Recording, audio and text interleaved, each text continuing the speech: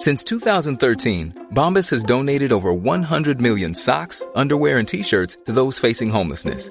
If we counted those on air, this ad would last over 1,157 days. But if we counted the time it takes to make a donation possible, it would take just a few clicks. Because every time you make a purchase, Bombas donates an item to someone who needs it. Go to bombas.com/ACAST and use code ACAST for 20% off your first purchase. That's bombas.com/ACAST, code ACAST. Hey, I'm Ryan Reynolds. At Mint Mobile, we like to do the opposite of what Big Wireless does. They charge you a lot, we charge you a little. So naturally, when they announced they'd be raising their prices due to inflation, we decided to deflate our prices due to not hating you. That's right. We're cutting the price of Mint Unlimited from $30 a month to just $15 a month. Give it a try at mintmobile.com/switch. $45 up front for 3 months plus taxes and fees. Promo rate for new customers for limited time. Unlimited more than 40 gigabytes per month. Slows full terms at mintmobile.com. Real spoilers powered by ReviewSTL.com. Warning, the following film discussion will ruin the ending of any movie you haven't seen. Example, Bruce Willis is dead at the end of The Sixth Sense. See how I ruined it for you? Just like that. Here are a few more. Rosebud. Silent breed is people! I am the father. Get it? Real spoilers. You've been warned. Broadcasting from an undisclosed location, this is Real Spoilers, episode 214, the box office report for the week ending September 4th-ish, because it's Labor Day. It's like this, so I don't know how they're... Well, we have 3 and 4 day estimates. So, it's kind of September 5th-ish, even though $8. Even though that's my guess. Yeah, $1, Bob. Even though we're recording it on the 4th, it's through the... I'm all spun around. Let's go around the table and introduce ourselves. This will be easy. This is Dan. Kevin. Tom. There we go. Then there were 3, like Genesis. Oh, no. What?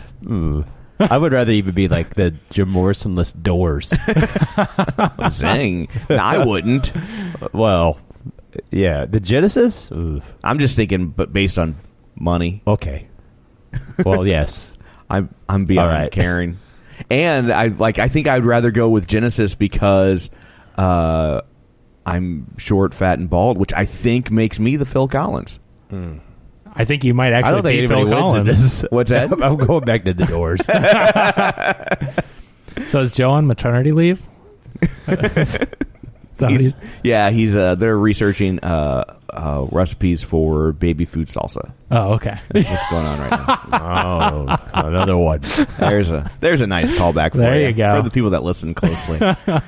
So shameless plugs this week. Don't forget, you can go to Facebook and you can share and you can like our page if you haven't yet. You can join the League of Show Shares. People who have joined the League of Show Shares, it's a pretty good list this week. Lane Levanway, Tammy Sherman Power. I thought you said it was a good list. Yeah, I know. I realized as soon as I said that, I was like, well. So Lane Levanway, Tammy Sherman Powers, Librarian Cynthia, Brent Smith, Joy Gilbert, Timmy Two Zooms, Brett Schulte, Griffin Fox Smith. Whoa, wait a minute. Hold on. That's a new one. Dan, I think you need to do the welcoming song. Welcome. Oh, that was... Thank you. And you just made that up off the top of your head. Wait, you Give me a bouncy C. I know a guy named Griffin. I think you and I might be the only people that know what you're talking about. I think it was just funny, though. So thank you, Griffin. We have a new League of Show Sharers. Your badge is in the mail. Travis Tewitt, Dustin at Nerds at Night Gaming, Julianne Jordan, Chris Sanders, Jason Antris, Chris James. Wait a minute. Dan. Welcome. So that's 2 new League of Show Sharers. That's pretty cool. And Jason Hendren. Is that a new one? I think that might be a new one, too. Welcome. Oh, it's a remix. You're like R. Kelly. Welcome to the remix. Oh, boy. I better get out of here. No, Hold on. No. I'm not like R. Kelly. Okay. I'm nothing like R. Kelly. Thank you for clarifying. I was about to leave. I think upstairs to the restroom. Well, but soon we'll have one down here. Yeah, okay. Soon we will have one down here. Yes, by myself. We're getting there. So also don't forget that we're available on iTunes. You can go there, rate, review. We haven't had one in a while, so it would be quite the day brightener if you haven't left us a review. If you carved a little time out of your day and dropped by and said something nice. We do have an email, though. We do? We do. Yay. Oh, goodness. This email is from Alexis, and the subject is Date Easy with English-speaking Russian and Ukrainian women. Oh, hey, Alexis. How are you? Well, thank you, Welcome Alexis. to the show. There's no text in it. There's an image, and it says in the image to insert my social security number. So that's it. I don't know what she wanted exactly. But I'm sure that's all they're wanting you to insert. Did Joe leave that before? Okay, well, thank you. Well, thank you, Kevin. So coming up next week, wait, I said thank you, Kevin, and I rolled right into it. Yeah, that's just muscle memory. You're just not used to how we do the email thing. Yeah, that is definitely not encoded in my muscle memory. Yeah. So I don't know. I guess that's it for shameless plugs. Yeah, I mean, unless you want to talk about how you handle 30 inches in a 15-inch space. I thought we were going to cut that part out. Oh, yeah, that's gone. Yeah, camping something. Okay, something yes. Camping. So. Okay, well then this might be the quickest time ever. We will turn our eyes to the box office. You can tell we're all sleepy. Are we just boring without Joe? Is that what we're trying to say? That could be. We have nothing to say? He is the magic elixir that keeps this thing humming. Well, I mean, we would have had at least a few expletives at this point. So. That's true. Yeah, I know. My editing time is going to be way down. Yeah, we would have just veered off just because we would have had to reprimand him and try to apologize for something he had said or done. I'm not Italian. I'm Sicilian. Yeah, that's good. And then I feel like, Dan, if you can at least handle one WWE reference, one Ronda Rousey reference, and what else does he like? Aldi drug prices. Yes. Okay. And I'll try and defend Monster Squad. Okay. All right. So at least just split these things up. I have to edit, so I'm doing my part. Okay. So we all got our parts. You have to edit. So. Okay. We're good. Okay. Wrestling. All right. 1 of 3 down. Okay, good. I'm going to save my reference. Okay. So we will turn our eyes to the box office. Kevin has his abacus at the ready, Kevin. I do, Tom. And we were talking briefly before the show, but I wanted to let the listeners know that usually we get predictions for the box office before we come into the episode. This is Kevin apologizing in advance for the movie we picked this week. So our predictions were that opening this week, Morgan, the movie of the day, would be the number 1 opening movie, and number 2 would be some The Magneto. Light Between Oceans. Okay, starring Michael Fassbender and who else? I don't know. Yeah. Okay. Exactly. So the chick that he's in love with. In the movie? In real life. They fell in love while making the movie. Ah, gotcha. Okay. So anyway, our predictions are usually pretty close to the actual box office, and I will just say ahead of time that they were nowhere near what the actual box office is. So we did pick the movie based on the predictions, and the genre is somewhat in our wheelhouse for making fun of, but I would just like to point out I was lobbying for the other one. You were. It's just who would have known. It's because you saw it. Well, yeah. And honestly, even after seeing Morgan, I think the other one would have made a better choice just because there were lots of things. They made a lot of weird. The characters made a lot of weird moral decisions. Tell us real quick. Give us a little. Let's wait till we get to it in the box office. We'll just. Might be a while. They'll live. That's what you call a tease in radio. Ooh, okay. Keep them listening. Coming up. Yeah. Listen after the break. So number 1 at the box office. Don't Breathe. The movie from last weekend. Excellent. Actually, that makes sense. Word of mouth. Right. Number 1 with $14.6 million over the 3-day, but reaching to $18 million on the 4-day holiday weekend. So that's awesome. And what did it do last week? Well, it opened to $26 million. So that's like a 20% drop? Yeah. It opened to $26 million, and then over the 4-day, $18 million estimated. So that's huge. I mean, that's a huge second week. For a small little movie, a $9.9 million budget. Yeah. So I mean, not even a $10 million, and you're talking about worldwide. It's already up to $40+ million. So that can't go wrong with that. And I think it really speaks to the originality. Like we talked about last week. If you haven't heard it, go listen to that or go see this movie and then listen to that episode. But it's just not your run of the mill horror movie, thriller movie. Like it wasn't one that usually we sit there and we've seen so many movies that we're like, this is going to happen, that's going to happen, and it was solid. So good for that little movie. Number 2, Suicide Squad. Oh, I mean, that really is hanging on there. I mean, come on, people. Like, just stay home and read a book or something. I mean, even a comic book. Like, you're going to find a way better if you like these characters. Oh, for sure. Like, but another $10.1 million and 13.3 over the 4-day. So I mean, I bet you what you spend on a movie ticket to see Suicide Squad, you could buy a boomerang for. And go in your backyard. Well, this boomerang thing is really sticking in your jaw. I don't think if you could call yourself Captain Boomerang and not actually And now that you mention Boomerang. it, I didn't even see any stripes on his shoulder. Yeah. You know what? I think Dan wanted the blue outfit with the white boomerangs all over. I would have it. been happier with that because then I'd say, well, technically he's dressing like snazzily referring to his own boomerangisms, but there's no boomerang. He's got boomerangs hanging out. He could like call himself like Captain TGI Fridays. He's got like a sled and just random things somebody found in the garage and nailed to the wall. Yeah. Yeah, like if I was like, nail gun man and I didn't actually nail anything, I'd be like, well, that guy, I think he kind of... it would What be if like, it was Nail Gun Man? What if Nail Gun Man was in high school? Because it takes a while before you really start nailing things. Yeah, I know, but I just think, if you're going to like bring somebody into your crew, you're going to be like, are you going to do your thing that we brought you in to do? I mean, and not to delve too much into the movie from 6 weeks ago or whatever, but if you think about it, I mean, the more and more thought that I'm trying not to put into this movie, but Amanda Waller has assembled this team that I think we talked about last time. Like, why did they need these people? Yeah. So you're like, let's get the guy that can use a rope. Yeah. Let's go to Australia to pick up that guy with the boomerang. Let's get the boomerang guy what is his ability? Like, what is Amanda Waller's trying to assemble this elite task force that does nothing? Yeah. What is the point? Harley Quinn has a baseball bat. I think maybe part of the reason he doesn't use the boomerang so much is that he's not in Australia, and up here they go clockwise. Oh, he doesn't know how to throw it. Yeah, he can't get it to sink right. Got it. That makes sense. Going the wrong way. Yeah. But if you think about it, besides from... That's also why he didn't use the restroom. Right. Yeah. Freaked him out. Crikey. Now, if we were in Germany, he would make your bunk. There you go. Yeah. Awesome. Nice. But aside from Deadshot, who on that team did anything? Mm-hmm. Rick Flag and his team of soldiers that they brought on the mission were more qualified than anyone besides Deadshot. Deadshot was awesome. Like, it's ability wise, he was legit. But the more I think about it, the movie, the plot, what they were trying to do, no sense at all. But anyway, I digress. But Suicide Squad is up over $650 million on a $175 million budget.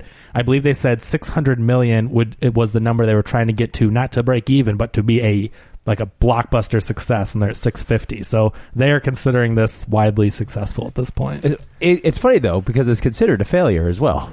Yeah. I mean, Hollywood accounting, or what do you mean? No. I mean, I think generally, like, there's been enough bad press with this and Batman v Superman. So they've had two really very financially successful movies that are just so lambasted, and not just by critics, but by audiences. But you know what's different about this one? Like, Batman v Superman did have a lot of people that enjoyed it and fought for it. There were, when I say a lot, I mean there was that group. But I think Suicide Squad is more polarizing. You have the people that hate it, you have the critics, and then the fans that hated it. But you also have people that are just defending it like tooth and nail. I mean, if you go on Twitter or the boards or whatever, you got people like, oh, screw those people that didn't like it. It's a great comic book movie and blah, blah, blah. So, I mean, I feel like Suicide Squad did something Batman v Superman didn't, where Batman v Superman was more the consensus. It was just not what anyone really wanted.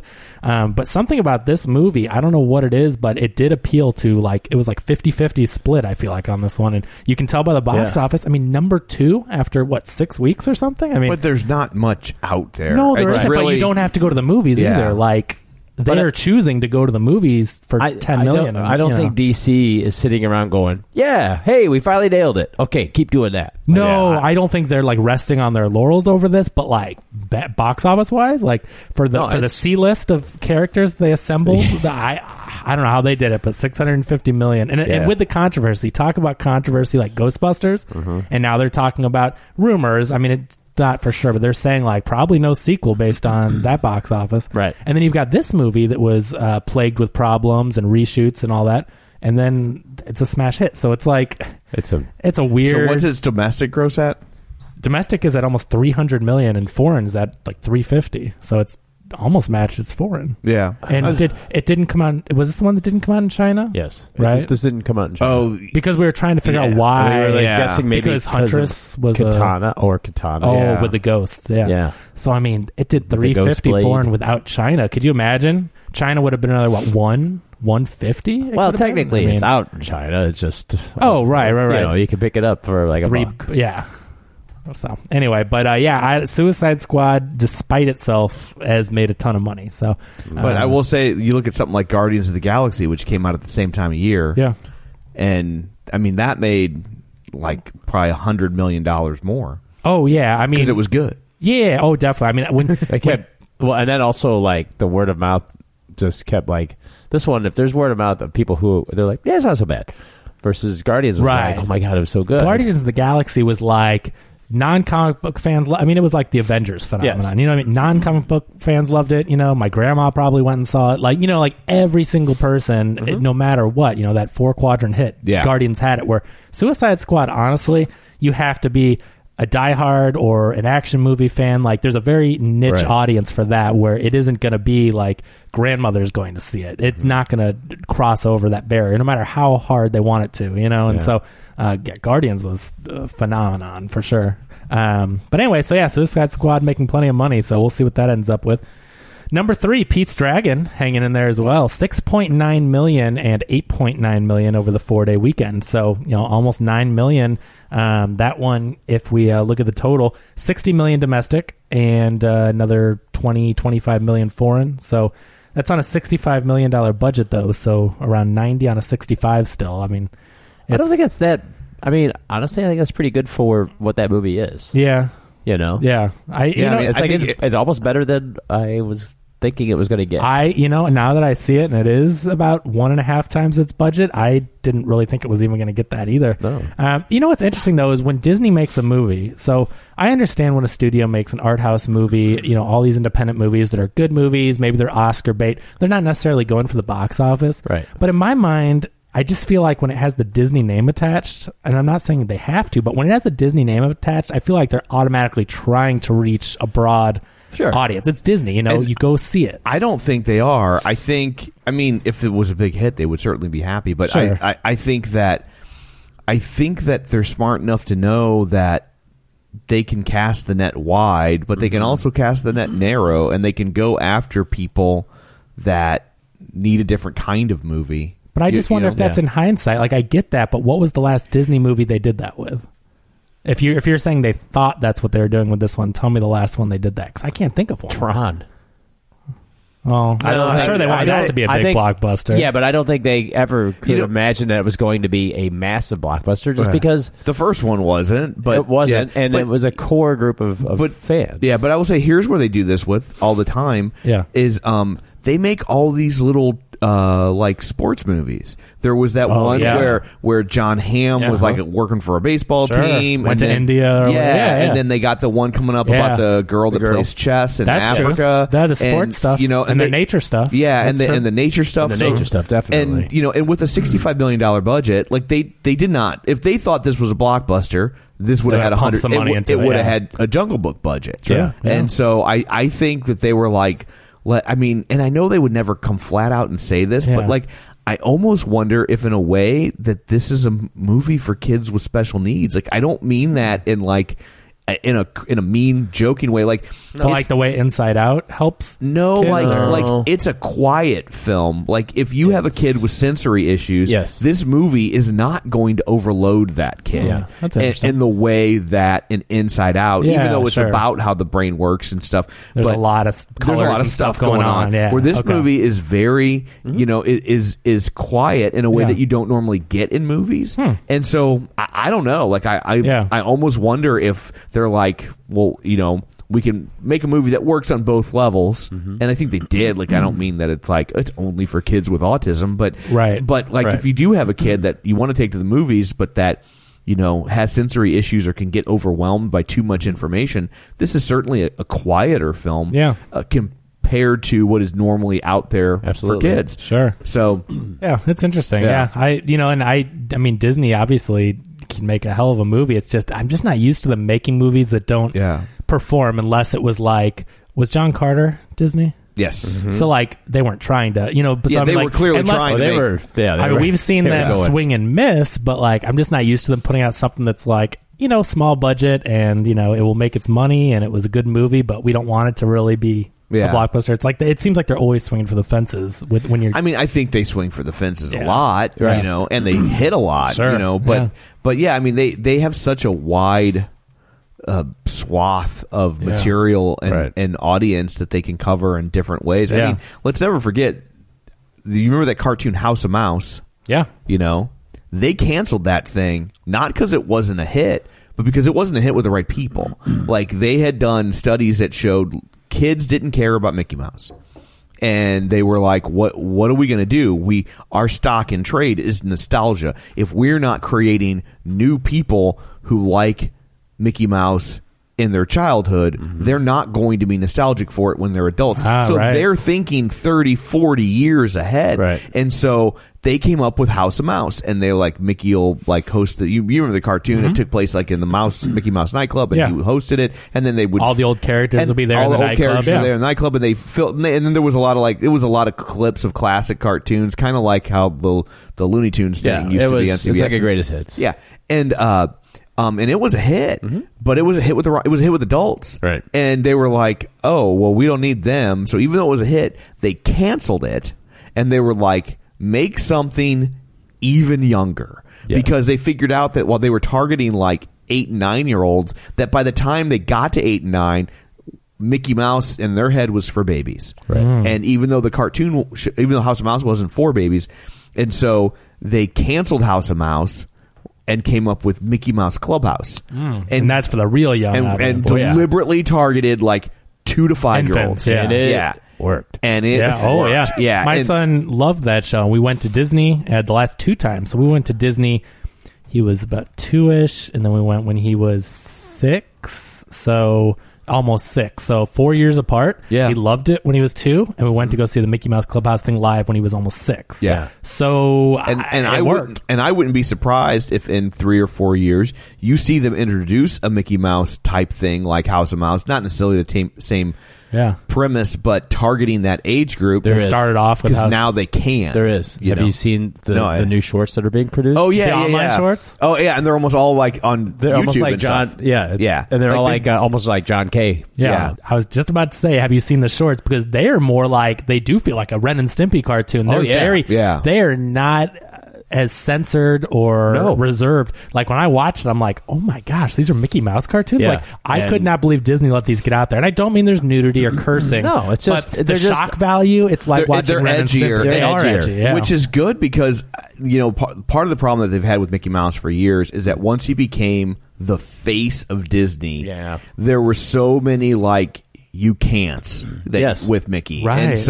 And how do you make a cartoon with all these you can'ts? Like nobody would, and it's a certain double standard, but nobody would ever take Bugs Bunny and say, well, you can't have Bugs Bunny be too mean, or you can't have Bugs Bunny be too... We can't have Bugs Bunny dress up like a lady. Right, yeah. Like Are you sure? Because that's his thing. Yeah, but Mickey had all these parameters placed upon him, which made him less and less funny. So all he could do is kind of show up and be like, hey, I'm Mickey Mouse. Hey, guys. And hey, everybody. Yeah, hey, that's pretty good. Oh, it's Mickey and Mouse. And then he was sanitized. Yeah.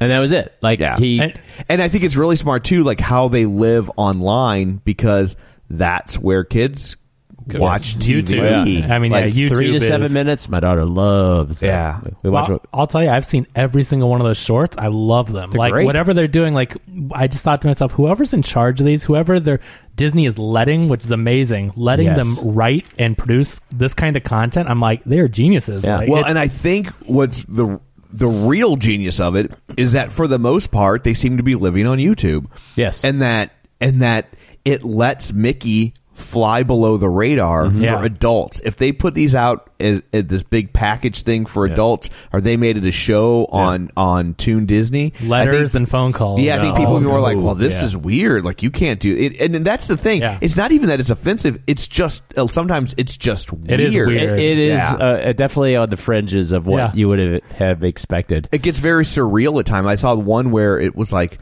he loses his ears, and then there's no sound, and then and then like he loses another part of him, and that and it was clever, but it was also very surreal, especially for a Mickey Mouse thing. Yeah. And it was funny. It was on the boat that we went on the Disney cruise. Oh yeah. And my wife was kind of like, "This is weird. I don't know that I like this." And I was like, "Well, one, it's not for us." Yes. Right. And I'm like, and honestly, like, people said the same thing about Fantasia. Yeah. They were like, this is weird. I don't know what to do with this, you know? It's just not what we're used to, you know? It's not bad. I mean, it certainly isn't, because I think it's really good. But if you're not quite used to it and it's a little jarring, it's because you've never seen Mickey Mouse in these situations. Like, they're putting him in. It reminds me of almost like, not as bad, not as raunchy, but like it's more like Family Guy, or it's more like The Simpsons with a Mickey Mouse. And it doesn't get to quite that raunchy of a level, but it is more like a Simpsons-esque scenario. Like, they'll talk about Mickey Mouse.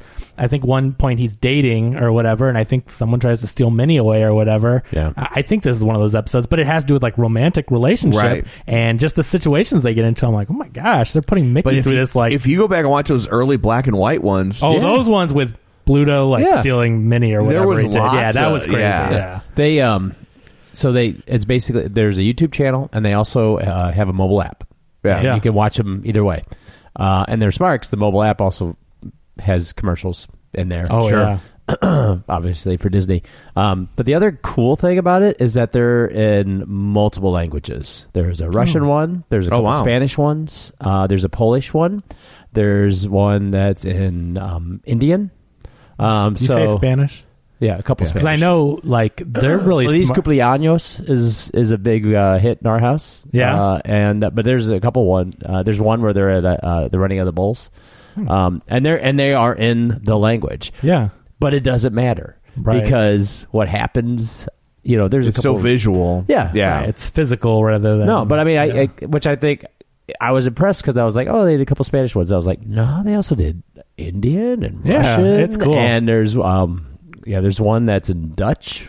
So I mean, it's pretty impressive what they did. Because you know, there's basically kids all over the world who watch these. They're very smart. And I mean, when you look at Disney's social media, I've seen different shows that Ryan will watch on Disney. I've gone on Facebook and like searched the title of the show, and then I see there's official pages, but they're in different languages. They're like, there's like, for example, there's like the Phineas and Ferb Spanish Facebook page, which is verified, and I don't even know if there's an American one anymore, but like they go and they've created whole social media blocks for different countries. And so instead of these countries having to seek out the American one and not have the right language, like, or make their own. Yeah, exactly. They're like, they have teams that are working on these for the different languages for the different countries, and so their social media is very savvy. And you know, for a company like Disney, you'd expect it, but a lot of companies don't have that wide of a view. You know, they're in Los Angeles, they're in Florida, they're in, you know, all these different places, and like they're just thinking so local when, you know, the global audience is bigger than the United States. And well, you need to think locally, but you need to act globally. Yeah, exactly. You know, I watched a making of for the Jungle Book, and it was really cool. Favreau is talking about it, and when they approached him, they showed him, you know, some sort of treatment and just some, you know, previs and stuff like that, and they had gone a lot darker. And he is the one who was like, could we maybe pull a little bit more inspiration from the original? And they were like, okay, tell us more. But yeah, they were going a little more on the PG-13 scale. Well, you know, it makes me wonder if this was originally intended to be the counterbalance to Pete's Dragon. Yeah. You know? Yeah. So, you know, and I'm also glad that they listened to him. Oh my gosh. Yeah, see, Disney, because what Disney and Marvel have gotten right so far is not to go dark. You do not have to go dark. Just because Nolan did it with Batman. Yeah, it's but like, it worked once. Appropriately. Right, but it's especially coming off the heels of Batman and Robin. Right, but it's like... But that being said, like, I wouldn't... Like, Jungle Book... I don't think for the most part it's not this beloved property. If they like, no, it's an outlier. And Disney, like not to the degree that, you know, if they took Beauty and the Beast and made it dark. But I think that like they could have gotten away with it in the same way that like with Pete's Dragon, that has nothing to do with the original, and that was the goal from the outset. They're like, you're going to take the name as a starting point, and that's where's it. the fan outrage? Where's the Pete's Dragon? Keep them green, right? If you can keep them green, that'd be awesome. Yeah. It's like there's no outrage like there has been with Ghostbusters and all these other properties. Pete's Dragon, people are like, oh, thank God they're remaking you. You recast the Apple Dumpling Gang with all women. Nobody's going to care. So anyway, so that's interesting. Maybe rides again, but I don't know. Apple Dumpling Gang, first movie I saw in the theater. It was Apple Dumpling Gang. Oh, wow. Yeah. Mine was The Little Mermaid. Oh, shut up. I'm just saying. I took a date to The Little Mermaid. That's how old I was. What was your first movie? Oh, my God. I can't. It was pretty sure it was a James Bond. Did it have sound? It did. It was probably... Well, not the piano guy. Goldfinger. Oh. So it had color, too. Yeah, no... I'm sure it was James Bond. Okay, cool. How old were you, do you think? Oh, probably 3. Just a little kid? 2. It's forever cemented his love of Octopussy. And shadow dancing. Yeah. Who was James Bond in that in Goldfinger? Sean Connery. Yeah. Who was your first Bond? My first Bond, it's funny. I was never a Bond guy, still am not. Yeah. So this is going to be really weird. My first Bond was Sean Connery. But the second time around. No, but it was in Never Say Never Again. No wonder you're not a Bond guy. That was it. But that was my first one. Oh, that was so bad. Yeah. Mine was Pierce Brosnan. Yeah. GoldenEye was good though, wasn't it? I don't think I've ever seen it. GoldenEye was great. GoldenEye's a good movie. That was my really first good. one. So like that. And The World Is Not Enough was really good. Yeah. And then Tomorrow Never Dies, and then Die Another Day. I was like, that was terrible. But I mean, they like sort of GoldenEye was good, because it was the Bond that we kind of really wanted to see. Gadgets, and it was good. And then the next one was good, and that's the one with Michelle Yeoh. Although it was a little convoluted, and then the next two, wait, and then when it was the Ice Palace Hotel, or the Ice Invisible Hotel, Car, I was like, oh man, yeah. I don't think they Roger Moored up the joint. Yes, they did. Yeah, I don't think I've gone back and watched that last one. So anyway, so Pete's Dragon 1.5 times its budget, so maybe they're happy with that. So number 4, Kubo and the Two Strings. Has anyone seen that? I have not. I want to. I want to too. It's a shame because it just looks. I'm gonna have to at least catch it on video. Yeah. It just looks like such a labor of love, and it's supposed to be so good. But anyway, at least it's still hanging up in the top of the list here. Number 4 with 6.4 million or 8.6 over the 4-day weekend. So that does put it on its $60 million budget. It puts it at about close to 40 worldwide. So it's still got a ways to go.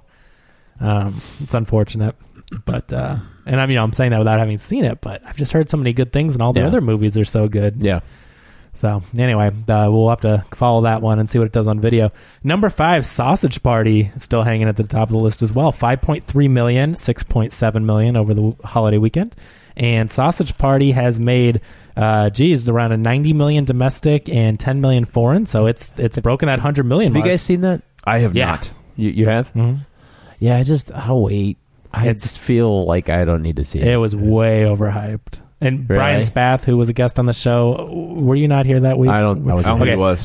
He agreed. I mean, he was on the same page too. It's just, it had so much hype, and it was just really long, and it was really contrived. It was like Seth Rogen trying to imitate Seth Rogen. Oh no! It was. Well, I mean, its selling point was really just be like, it was like. It was the first R-rated animated it was like CG feature. And it was just like, it just seems like when that is your like your whole point of being is to just be first ironic. Yeah.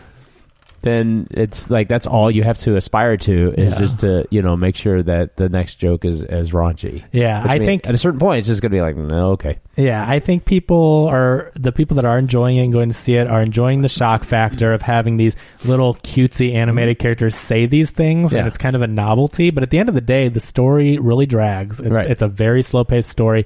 It's not funny, very forced humor. Just, F this, F that. It's just very, again, like Superbad, awesome movie. Sure. We all love Superbad.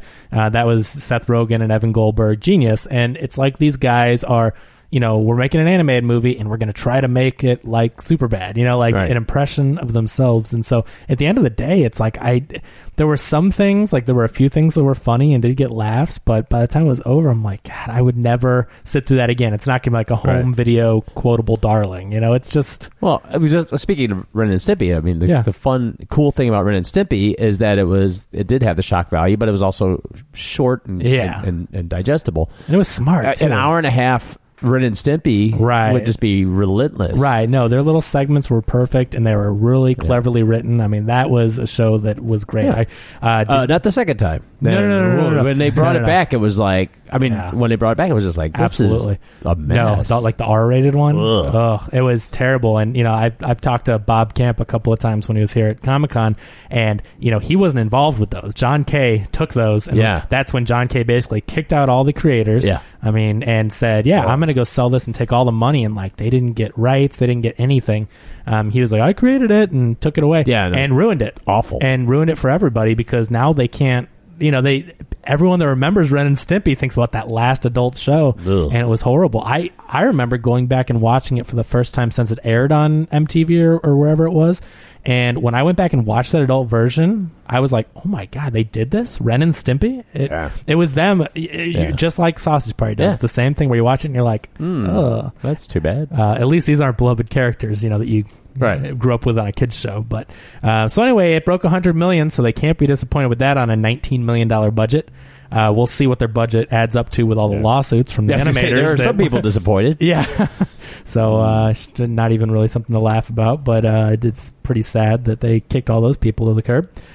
Number 6, Bad Moms, another $5/6.3 million over the weekend here, and that movie is another huge success. $20 million, pretty similar budget, right? It is now at about $105 million domestic and another $30 million foreign. So you're talking about over $130 million on its 20 budget. Man, that is a lot of girls' nights. That is a lot. But I saw it. Did you either you end up seeing this? I did not see it. I'm telling you, the thing about this movie here is I can see how it would be a girls' night out, definitely a mom's night out. But it's funny. They do not cater. It is not just like in jokes. It's not something that's catered to a female demographic versus a male. It is a funny movie. And talk about... And I'm not being sexist when I say that, by the way, because I want to clarify, because that was like a planned girls' night for my wife. No, absolutely no. Because they were all like, well, I'll go. And I was like, go for it. As soon as it came out... I want to see it. Yeah, no, definitely. I understand. And like Katie made plans with her best friend is a month ahead to see it. Right. Her mom and her sister went and saw it opening weekend, which they're not necessarily, I would think of as opening weekend people. So no, that's how it is. They're doing it for sure. But like when I went to see it, because Katie really wanted to, I wasn't really like, I was like, okay, I'll go see it. I know you want to. And I thoroughly enjoyed it. Wasn't Bridges of Madison County. Okay. No, it's funny, and I think I gave like a little mini review of it. But like those comedians, those women, the jokes are hysterical. Like they have great chemistry together. So catch it at least when it comes on video if you can't go to the theater. But it is fun, so I would definitely recommend that one. But $130 million on that. That is tremendous. Number 7, Hell or High Water. So that's another movie that we've done recently, and a good movie. So I'm glad to see it sticking around because it's not sticking around; it's creeping up. Last week it was number 1 on the indie chart, but now it's broken into like just the mainstream. Now it's also a light week for movies, but still, have they added screens? I think they have, because I believe this actually outgrew. I think last week it only did about $3.9 million. So the fact that it's at 4.86 for the weekend is. Like it's trending up. So they're doing like a Wes Anderson thing where they open small and then... Well, then what I was going to mention was that its first week of release limited was 620,000. Its first week of wide release, the next weekend, 3.5 million. And now you have 3 weeks later, it's done over 4 million. Yeah. So, that's huge. Amazing. That is huge for it. So, word of mouth is nothing but good and definitely responsible for this surge here. So, it had a $12 million budget. And I think I've got the estimates up to this weekend were about 11. So, I believe that doesn't include that 4 from this weekend. So, about 15 million on a 12, and it's still going. So that's great. I'm glad to see that making its money back. Yeah, definitely deserves it. Number 8, War Dogs with 4.7/5.9 million. So that one is it's already at 30 million, another 15 million domestic. So after this weekend, it's up around $50 million, and I do not have a budget on that one. I feel like it's supposed to make a lot more than 50 million though. Yeah, my guess is the budget on this is probably 40 to 50. Yeah, you've got Todd Phillips, the guy that directed the Hangover trilogy, which was a successful franchise, and obviously before that, tons of comedies. And then you've got Miles Teller and Jonah Hill, who definitely is, can sell a movie, a comedy. And I don't know. What do you think? Do you think people were just confused? Like, is this a funny movie? Is it a serious movie based on a real story? Like, what do you think happened with it? I don't know. I think that I just think it's a weird time for a movie like this, and I mean, it kind of feels like they were trying to have their cake and eat it too, where it's sort of an Oscar bait kind of movie, but it still has that edge. It definitely wanted to kind of be a Wolf of Wall Street sort of a vibe. Yeah, that's what I was going to kind of compare it to. It feels like they were trying to make it that, but it just isn't good enough to be. And I will say, and I enjoyed the movie, but it just didn't quite have the energy that it needed for a story like this. Like, it was going for it, but it just didn't. Like, Wolf of Wall Street, even at 3 hours, was just like bam, bam, bam, like just nonstop. Like, and this was going for that, but it never quite got. It's not a bad movie, but it just never quite gets like it. Like, I really feel like they were like this close to making a great movie, and it just kind of quite couldn't get over the hump. Yeah, that makes sense. Maybe they needed a little more auteurism. Yeah, and that could very well be. I also what you're talking about is the difference between a Scorsese and a Todd Phillips. Absolutely. Because one of those guys still has tricks up his sleeve. He's been doing it for a long time. Yeah. Well, I mean, Todd Phillips makes some really good R-rated comedies, and this looked like it was venturing into a territory he was not quite familiar with. Right. You know, making that serious. And again, it's not a bad movie. No, like I'm not bagging on it. I enjoyed it. I've heard it's pretty good, but just not. It didn't have what it took to get to the next level of like blockbuster. Everyone talking about it, major success kind of thing. So anyway, that's one is up around $50 million on an undisclosed budget. Number 9, The Light Between Oceans. So number 9. If you notice, we haven't gotten to any new movies yet until number 9, and it's not the movie we chose. So it did bring in, although it did bring in $4.4/$5.4 million this weekend. And Tom, do you want to tell us a little bit about it? I hated this movie so much. What is it about? This is one I've not even seen. So Michael Fassbender plays this guy. It's like takes place like in the 20s, and he's a World War I vet, with the old timey version of PTSD kind of going on, and he takes his job at a lighthouse, and the lighthouse is like in an extremely remote area. Is this a metaphor? I don't know. This lighthouse. I don't know if it's good enough to be a metaphor. So the gimmick is that like nobody can get to this lighthouse. Like, he gets supplies delivered like once every 6 months, and so like but he wants that. He likes that isolation. So on mainland, he falls in love with this girl, and they marry, and they go back to this lighthouse. And how do you get to mainland? Well, like he goes back every. Is the dinghy? Yeah, like every couple months, and when he goes to this town. Like he opens himself up a little bit. Yeah, and he learns to love. Before he goes off to the lighthouse, he kind of makes the rounds, because because the town pays for this guy, because they need the lighthouse to bring in the commerce that comes with ships. It's lonely in a lighthouse. Yeah. And so they end up living this idyllic life in this lighthouse. This movie, is like somebody turned an herbal tea commercial into a feature. Is all there is a lighthouse? Like, is there no house on the island or whatever? They have a house and then a lighthouse, right? Yeah. I mean, but I mean, okay, I didn't know if they lived in like the bottom of the lighthouse. No, they have like a house, but it's and so they're trying to start a family. She has a couple miscarriages, and so she's very distraught about that. And then a dinghy shows up with a dead guy and a living infant baby, like 3 days after she has a miscarriage. Aww. And so they decide to keep the baby. And when they go to the mainland to have the baby christened, like he sees the lady who lost her husband and baby at sea, and then they decide to keep the baby. The director is that Derek Cianfrance who did the Place Between the Pines. Oh, well, that was a really he likes movie things too. between things. The Place Beyond the Pines. Yeah. And beyond. So subtlety is what this is. Yeah, and so and then from there it's like we should give this baby back, but she's so freaking out they decide to keep the baby, and then it's like it's a 40 minutes of story packed into a 2 hour and 20 minute movie. It's just I just did not care for it, and then it didn't help that they're like I don't know how, like, they want you to feel bad for this lady, and I'm like, well, I'm sorry you had a miscarriage, but this lady lost a husband and baby. Like, you don't get to take somebody else's baby. It's not like suffering as musical chairs and like I got the baby, it's mine now. Like, it's I'm just like, I don't feel bad for this lady at all. I'm like, you're people. Like, there's just no two ways about it. And I'm like, I don't feel bad for anybody in this movie except the kid. And yeah, and I will say, whoever was in charge of casting the kid, because there's two kids. There's like a maybe a 1-year-old, 2-year-old kid, and then there's like the kid at 5.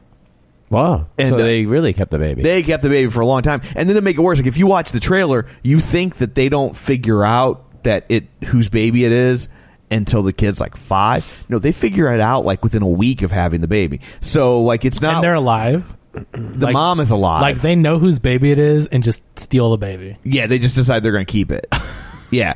And so I'm like, and you're supposed to feel bad for them. Like, oh, what a rough choice for them because she had a miscarriage. I'm like, you didn't invent miscarriages like that. They're rough. I'm not trying to trivialize them, but I don't think any rational human being is like, well, I have a miscarriage. I guess I'll just wander down to the maternity ward and pick one out. Yeah, no, you feel bad. You feel bad for them because of the miscarriage. You don't feel bad for them because they have to return the kid that's not theirs. It's not a blank check to go steal babies. And so like it was like I was just like, I mean, they tried that in Raising Arizona, right? Yeah. And it still didn't work. Yeah. But it was at least funny. Fassbender,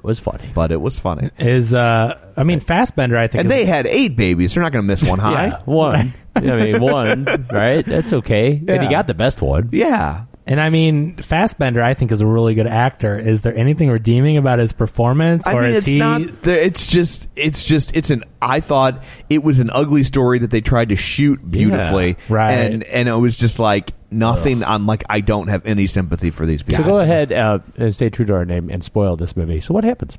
Oh, okay. So the husband Fassbender feels bad, and he sends notes to the mom. 5 years later? Well, no, like almost instantly, he sends a note to the mom saying, like, "Hey, your baby's okay. Your baby's alive and is okay and being well cared for." Like that's going to make her feel better. So he like sends a ransom note, basically. Not a ransom. He doesn't ask for anything. But like he's a happy hostage. Yeah, like I've got your. And so then like 5 years later, like he has to give this speech about the anniversary of the lighthouse, and he sees her and he feels bad. And the baby, when they found it, had a rattle, like a very unique, like little metal rattle that looked like an owl. So he sends it to her.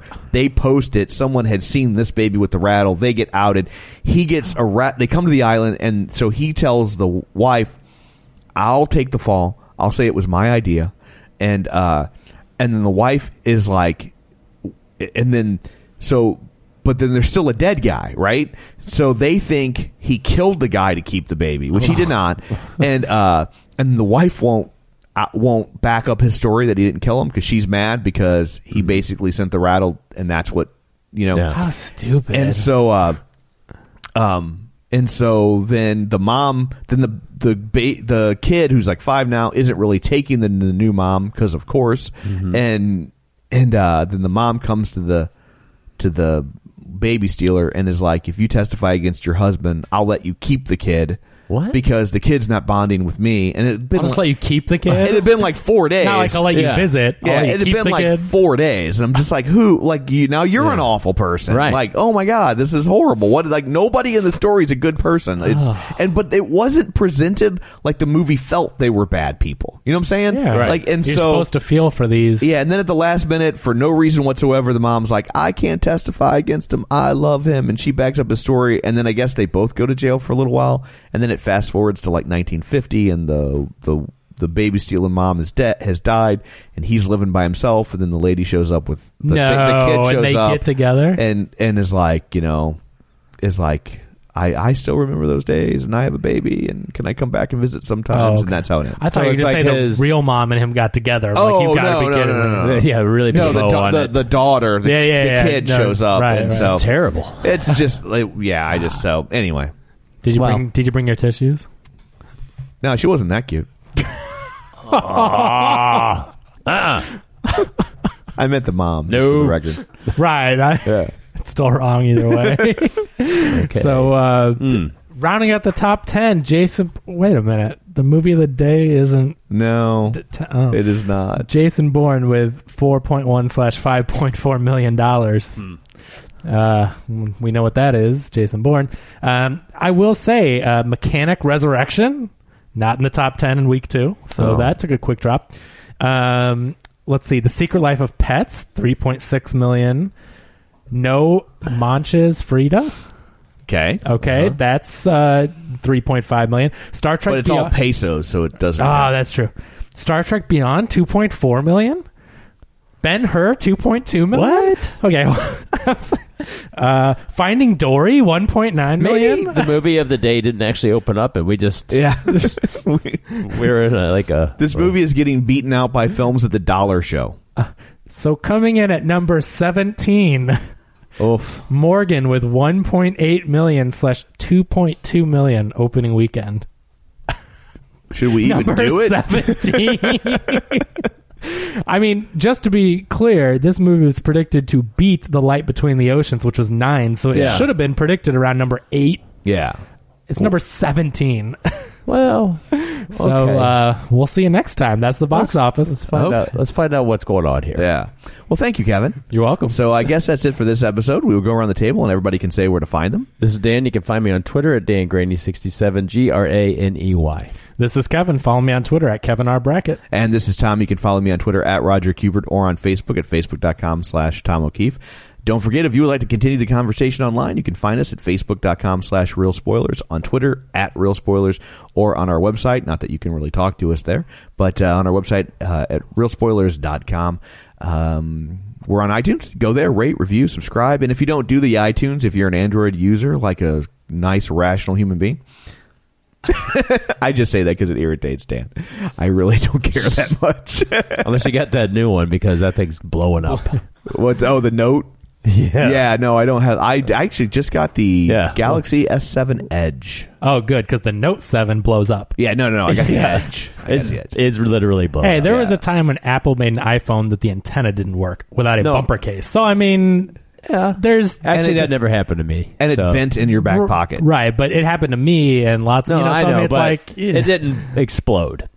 No, that's good.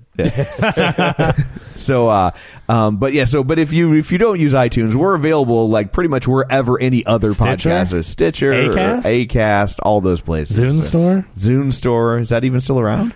They shut down the Zune Store, didn't they? I think so. I think. But if you have a Zune, you can still subscribe to the iTunes RSS. So can you on a Zune? Yeah.